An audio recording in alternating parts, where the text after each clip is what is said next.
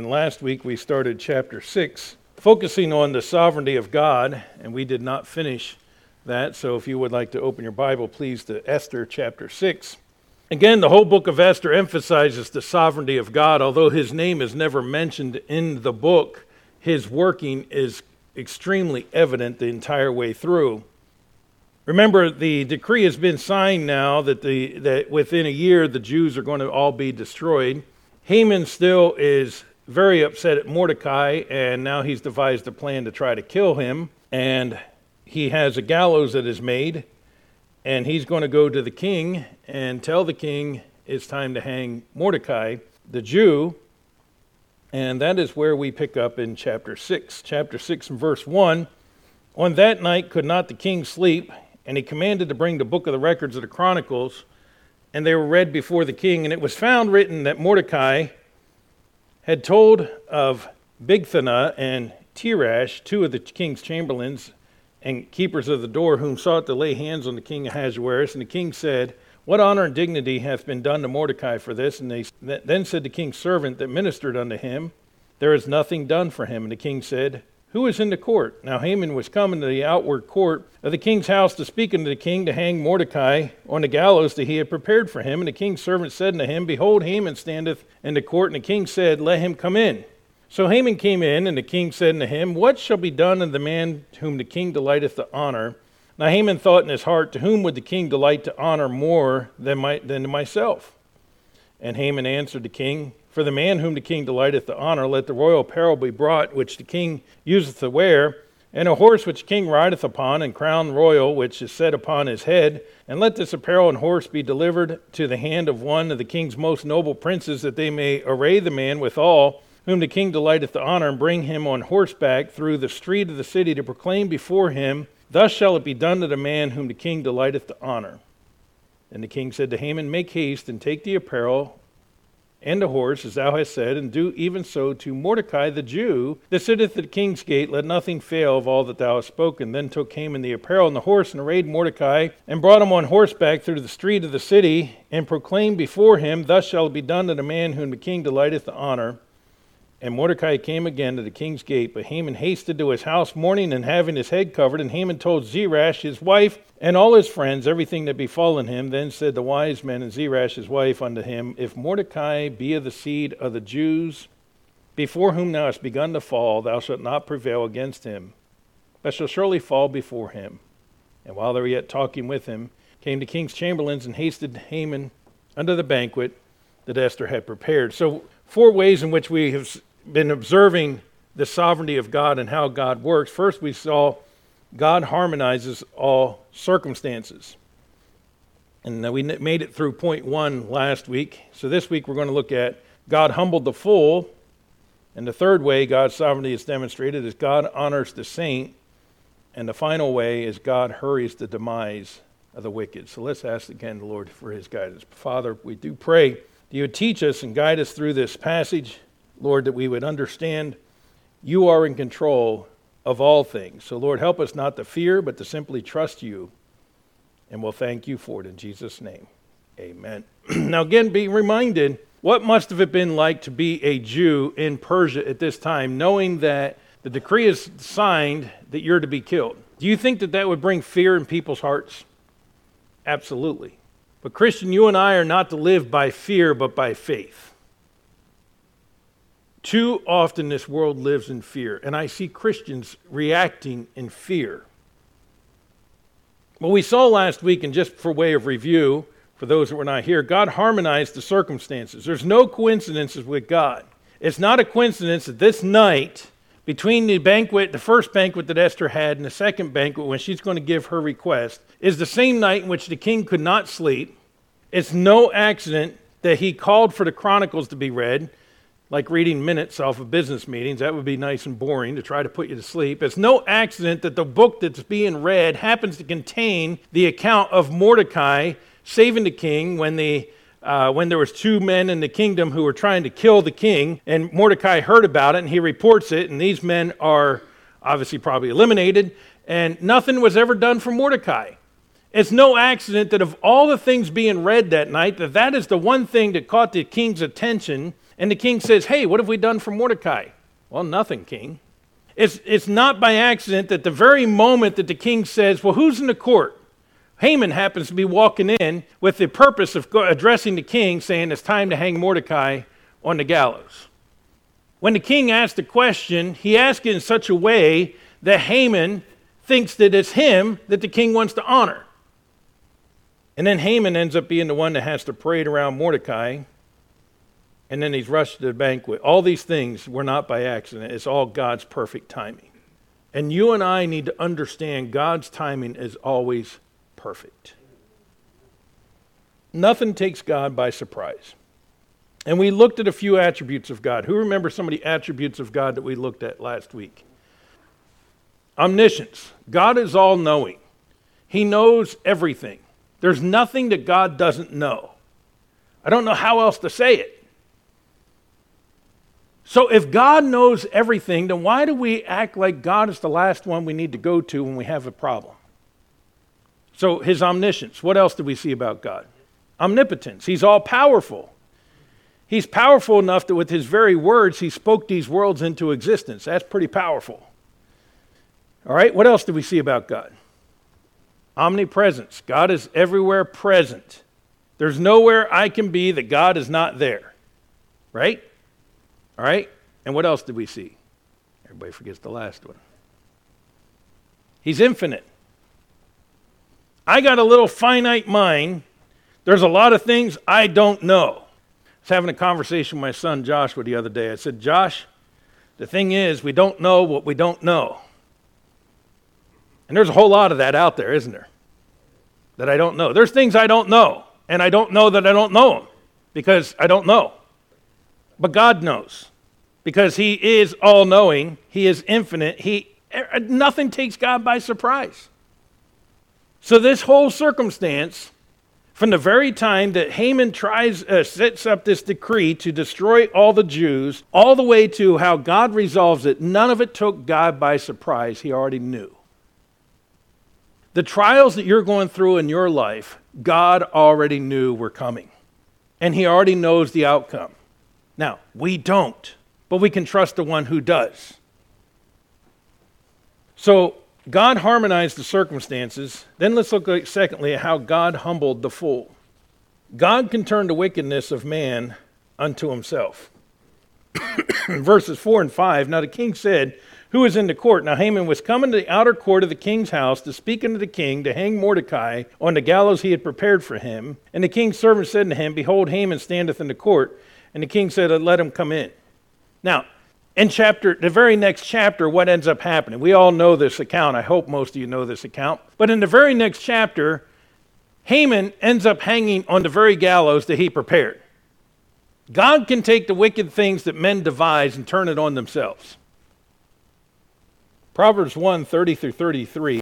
They would none of my counsel, they despised all my proof. Therefore they shall eat of the fruit of their own way. They shall be filled with their own devices. For the turning away of the simple shall slay them, and the prosperity of fools shall destroy them. But whoso hearkeneth unto me shall dwell safely, and shall be quiet from fear of evil. You know, sometimes we think we know what's best, and we go to God and we say, God, this is the plan and how I want it done. And God says no.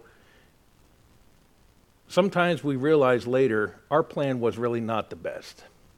But his plan is always perfect. But the proud, like Haman, cannot see beyond themselves.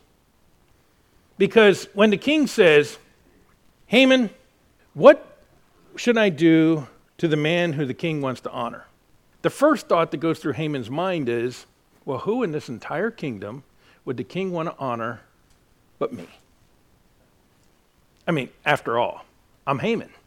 I'm the second in charge. I come up with this great plan to kill all the Jews. And, you know, I suck up to the king all the time. And, you know, I'm just really this great guy. And, I mean, who else in this entire kingdom of all these probably millions of people would possibly he want to honor but me? Well, that's pretty arrogant, isn't it?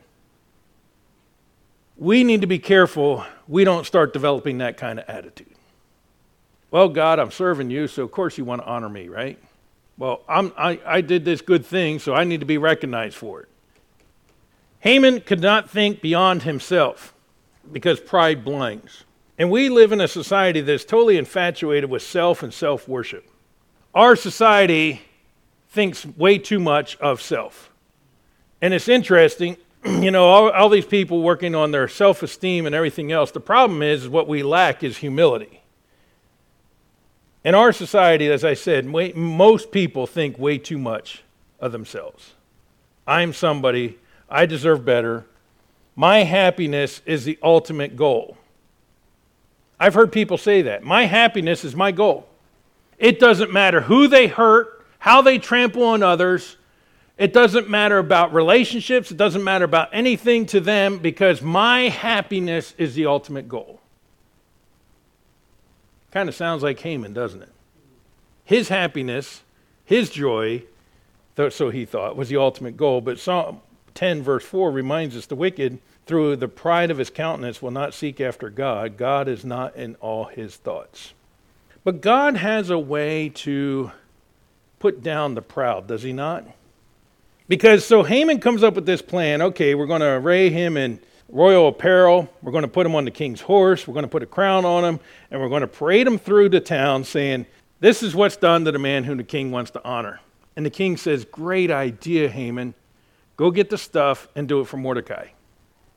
Could you imagine how his jaw dropped to the floor? Excuse me? You want me to do this for who? Mordecai, the Jew. Yeah, I thought I heard that. I mean, as he's thinking, wait a minute, I'm here to have him hung on the gallows. Now I got to go parade him around town. God has a real sense of humor.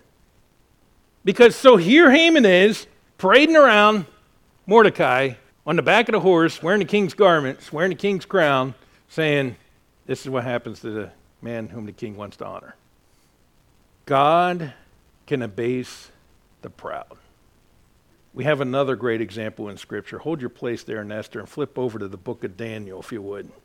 In Daniel chapter 4, we have the account of Nebuchadnezzar. And Nebuchadnezzar was warned in a dream by God in chapter 4, verses 1 through 27. And I'm not going to read all of it, but let's just start at verse 1. Nebuchadnezzar, king unto all people, nations, and languages that dwell on the earth, peace be multiplied unto you. I thought it good to show you the signs and wonders that the high God hath wrought toward me. How great are his signs and how mighty are his wonders. His kingdom is an everlasting kingdom, his dominion from generation to generation. I, Nebuchadnezzar, was at rest in my house and flourishing in my palace, and I saw a dream that made me afraid, and the thoughts upon my bed and vision had troubled me. And he talks about the dream and then how Daniel interpreted the dream. And basically the dream is that, well, here we go, verse 18. This dream I, Nebuchadnezzar, have seen, but thou, O Belshazzar, declare the interpretation, for as much as the wise men of the kingdom are not able to make it known in the interpretation, but thou art able, for the spirit of the holy gods is with thee. Then Daniel, whose name was Belteshazzar, was astonished for 1 hour, and his thoughts troubled him. And the king spake and said, Belteshazzar, let not the dream and interpretation thereof trouble thee. Belteshazzar answered and said, my lord, the dream be to them that hate thee, and the interpretation of it to thine enemies. The tree that thou sawest, which grew and was strong, whose height reached to heaven, and the height and the sight thereof to all the earth, whose leaves were fair, and the fruit thereof much, and in it was meat for all, under which the beasts of the field dwelt, unto whose branches the fowls of heaven had their habitation. It is thou, O king, thou art grown and become strong, for thy greatness is grown and reacheth into heaven, and thy dominion to the end of the earth. And whereas the king saw a watcher and holy one coming down from heaven and saying, hew down the tree and destroy it, yet leave the stump and the roots thereof in the earth, even with a band of iron and brass, and the tender grass in the field, and let it be wet with the dew of heaven, and let his portion be with the beasts of the field till 7 times pass over him. This is your interpretation, O king, and this is the decree of the Most High God, which has come upon my lord the king.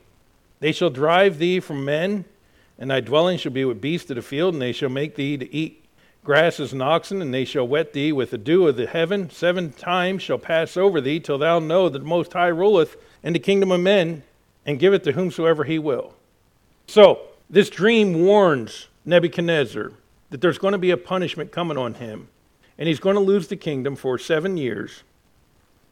But let's go down to verse 28.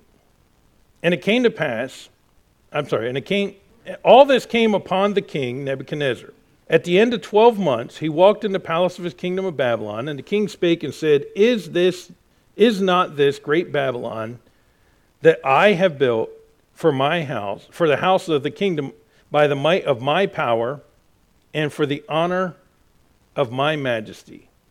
You see the pride still in Nebuchadnezzar? Verse 31, while the word was yet in the king's mouth, there fell a voice from heaven saying, O King Nebuchadnezzar, to thee is spoken, the kingdom is departed from thee. And of course they drive him and feed him like an ox for 7 years, and then the kingdom is restored. But verse 37, now I, Nebuchadnezzar, praise and extol and honor the King of heaven, all whose works are truth, all his ways judgment, and those that walk in pride he is able to abase. He got the lesson. He had to learn it the hard way. But Christian, it'd be much better if you and I learn to humble ourselves before a holy God than he have to humble us.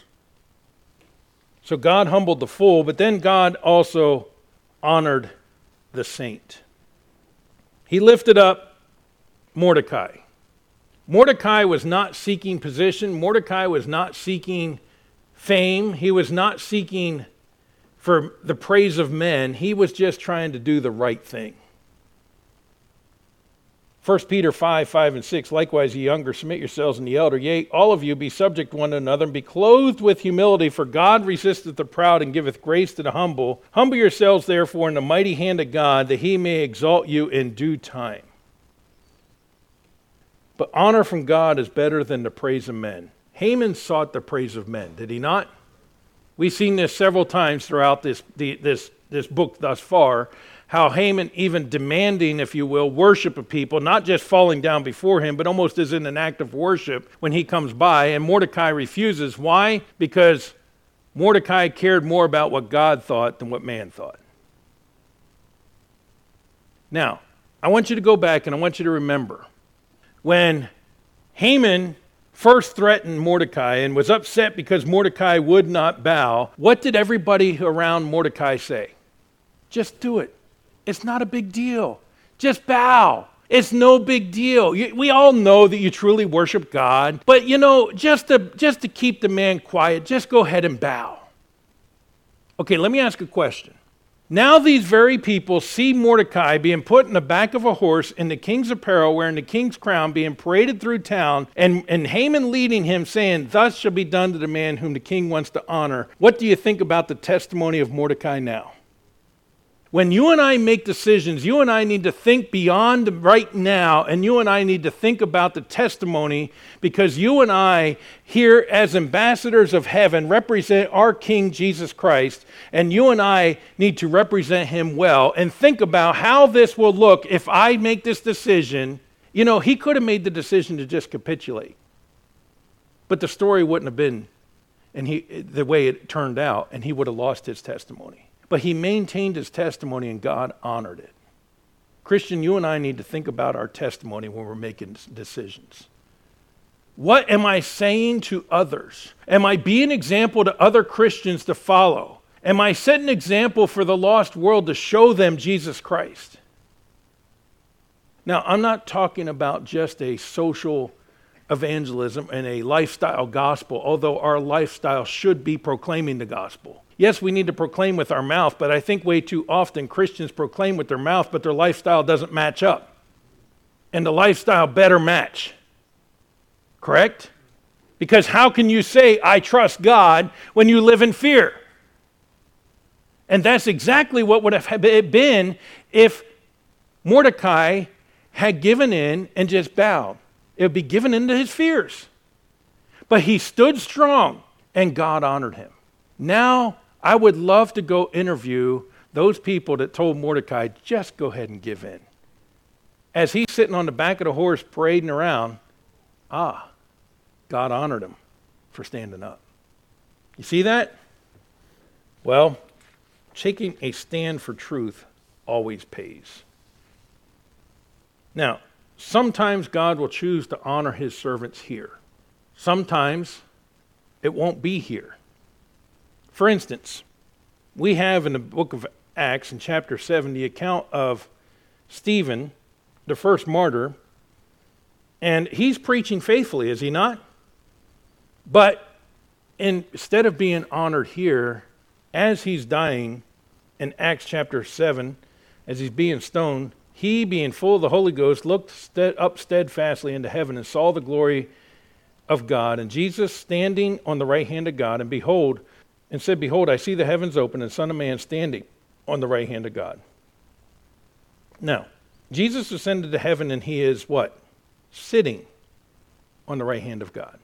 And I'm sure you've all heard this before, but when Stephen looked up into heaven, he saw Jesus Christ standing at the right hand of God. And I believe that he was being honored because he, being the first martyr, Jesus Christ stands up in honor of him. Let me tell you something. That's much greater honor than being paraded around the back of a horse, right? God is keeping track. The three Hebrew children, we call them Shadrach, Meshach, and Abednego, they realized God could deliver them. He said, they said to the king, God can deliver us. But if he chooses not to, we're still not going to bow, king. Now, God did choose to deliver them when they were cast in the furnace of fire. And the king looks in, he says, didn't we cast 3 in there? I see 4, and the 4th looks like the Son of God. Isn't that amazing? Jesus Christ joined him in the fire. So what are we willing to sacrifice for the cause of Christ? What are you willing to sacrifice for the cause of Christ? Mordecai didn't know that he was going to be honored. Mordecai didn't know that eventually he would become advisor to the king through Esther. He didn't know that. But then lastly, I want us to see God hurries the demise of the wicked.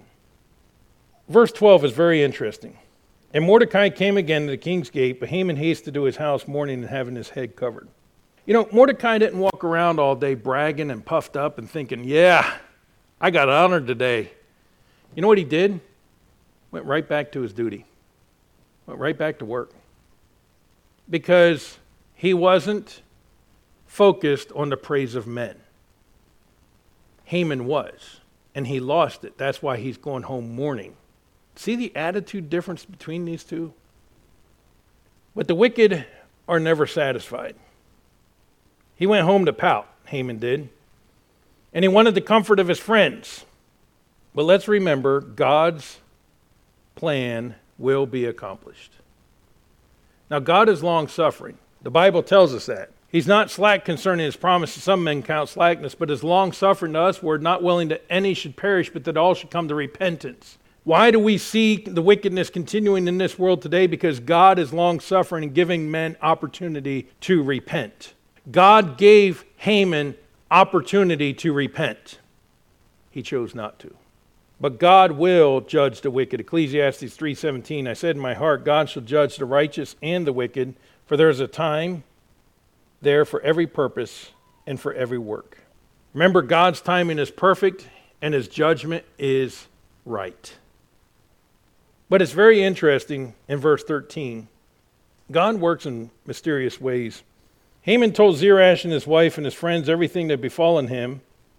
And instead of trying to offer him comfort and saying, well, it's okay, Haman, just continue on what you're doing, blah, blah, blah. They say to him, if Mordecai be of the seed of the Jews before whom thou hast begun to fall, thou shalt not prevail against him, but shall surely fall before him. Haman, you're done. That's essentially what they're saying. You've already begun to fall and you're toast. Well, thank you, dear. Yeah, thank you, friends. I don't understand how God used these pagan people to give something so prophetic. Okay? But God does work in mysterious ways, because I'll tell you what, that's very prophetic and it's very true that Haman, this is only the beginning of the end. And your end's coming real quick. Somehow, some way, these pagans realized there's something unique about this God that the Jews serve. I don't understand how, because the Bible doesn't tell us. But they understood something. If he being a Jew and you've begun to fall, you're just going to collapse. It's all going to fall apart for you, because something about their God is pretty powerful. And we know that because he is the only living God. He is the only God, right? There are no other gods beside him. All these fake gods, false gods that people worship, are not true gods. He is the only God, and so he's the only one that has the power. He's the only one that knows. He's the only one that is everywhere present. He's the only one that is infinite. We know that. The world sees the evidence of it, but isn't it amazing how the world will still reject it? God in Scripture never tries to prove his existence. But he does tell us that what he created is enough to point to the fact that he exists. Because the heavens declare the glory of God, and the firmament showeth his handiwork. There is no way all this happened by random chance. You know, if we were a little bit closer to the sun, we'd all burn up. If we were a little further from the sun, we'd all freeze. It's amazing when astronauts go out into space that they look and see. You know what amazes them most? That little thin strip that we call our atmosphere, that from space looks like just a tiny little ribbon around the earth, and they're like, wow. And that's what sustains life on that planet. And how small the planet Earth looks from space compared to space that they see out there, and they're like, wow, we're pretty insignificant. But you know, if we didn't have that little atmosphere that they go through, getting the other side of and looking back at, we wouldn't be here, because we need oxygen to live, in case you haven't figured that out, right? And isn't it amazing that the plants need the carbon dioxide, and their waste product is oxygen, and when we breathe out carbon dioxide. Now that just happened by random chance, right? Of course it did. We could go on and on and on of all the amazing things that God created and how it works every single time. Because he is the only God. So somehow these pagans basically telling Haman, yeah, buddy, you're done. They predicted Haman would not succeed against Mordecai or the Jews. But now what's interesting to me, because it would seem to me that Haman would now want to maybe engage in a debate with his friends, or to devise a new plan to try to figure out, how am I going to get rid of Mordecai? Or because the man's heart is weak, wicked, and evil, right? And he's going to try to think of something new to do. But he doesn't have any time, because as soon as his friends tell him, basically, Haman, you're going down, all of a sudden there's a knock at the door, and it's the king's servant saying, Haman, time to go, the banquet. Remember, you're supposed to be there, let's go. He doesn't even have time to plan anything. Just by chance, it happened that way, right? Now, I want you to think about the mindset of Haman as he's walking into this banquet. Because just a few hours earlier, he's going to plan to hang Mordecai. But instead of getting the opportunity to hang Mordecai, he has to parade Mordecai around town. So he's really humbled now. He's angry. He's frustrated. He just had his wife and friends tell him, you're going to fall apart. You're going to be destroyed. I mean, I could just imagine the mental state in which Haman is walking into this banquet. Do you think that was by accident? No. I'm telling you, God cares about details. So now when he walks into the banquet, he's not even thinking straight. I mean, he's so mad, he's cross-eyed, right? He's so angry coming into this banquet. So when you come into the king, you're supposed to be all happy and cheerful, right? So he has to put on this facade, but inside his blood is just boiling. And now what happens at the banquet? Well, you have to come back next week. But I'm sure you already know, because you already read it. But this is when the queen finally tells the king what her request really is. And this man, in such an angered state, such a distraught state, gets desperate. God planned the whole thing. Just a few hours earlier, he was going to the king to say, we need to hang Mordecai on the gallows. Within just a few hours from this point, he'll be hanging on those very gallows. That's amazing. Now, let's just stop and think. This is a true account of actual events that happened in history. This is not some made-up story. This is actual events that happened to real people in history. And God orchestrated every detail of what happened to bring down Haman and to save the Jews and to honor Mordecai and to bring Esther into the kingdom. And all these things were orchestrated by God Almighty. And as we even said back when Esther was selected, do you think that was the most pleasant process for her to have to endure? No. But everything is leading up to this one point. Sometimes we don't understand what God is doing. Sometimes we don't understand God's plan. But we can trust Him that He knows what's best, and His plan is perfect, and it is acceptable. It's good. And I just simply need to follow Him, trust Him, and obey Him. Stop living in fear. Stop worrying. Stop fretting. God's in control. Just follow Him. And let me tell you something. When you learn to trust God, God will give you the peace that passes all understanding. People are going to look at you and say, how can you be so calm? Because they're falling apart because the storms of life are hitting. And they're like, I don't understand. And you can say, let me tell you, it's not me. It's God. And I've trusted Him. And I know He knows what's best. So I can go through this storm with perfect calm. You know, when the disciples were out on the sea, they're all panicking. And remember, some of them fishermen used to being out to sea, used to having storms, and they're panicking, thinking we're going to die, and where's Jesus? In the bottom of the boat, fast asleep. Why? Because He wasn't worried. And so when they come to Him and say, Master, carest thou not that we perish? What a dumb question. He just gets up and says, hey, wind, shh, I'm sleeping over here. Okay? Now, I don't mean that disrespectfully, but peace be still has the idea, shh, be quiet. Tells the wind, just be quiet. Tells the waves, be quiet. I don't know if he went back to sleep or not, okay? I don't know. Doesn't matter. But the point being is he was fast asleep because he was resting. He was trusting. He knew that it wasn't going to overtake them. But when the storms of life come, way too often we're like the disciples, aren't we? We're bailing and we're trying to get the sails set and we're trying to do all these things and we're trying to do it in our strength and our power. And then we turn to God and say, don't you even care? Yeah, He cared the whole time. Why did we try doing it in our own strength before we tried doing it in our own? Or in His? Why did we, let me rephrase that. COVID brain. Why did we try doing it in our strength before we went to Him and asked Him for His guidance? As I said earlier, last week, we turn to everybody else, turn to everything else, and then turn to God last.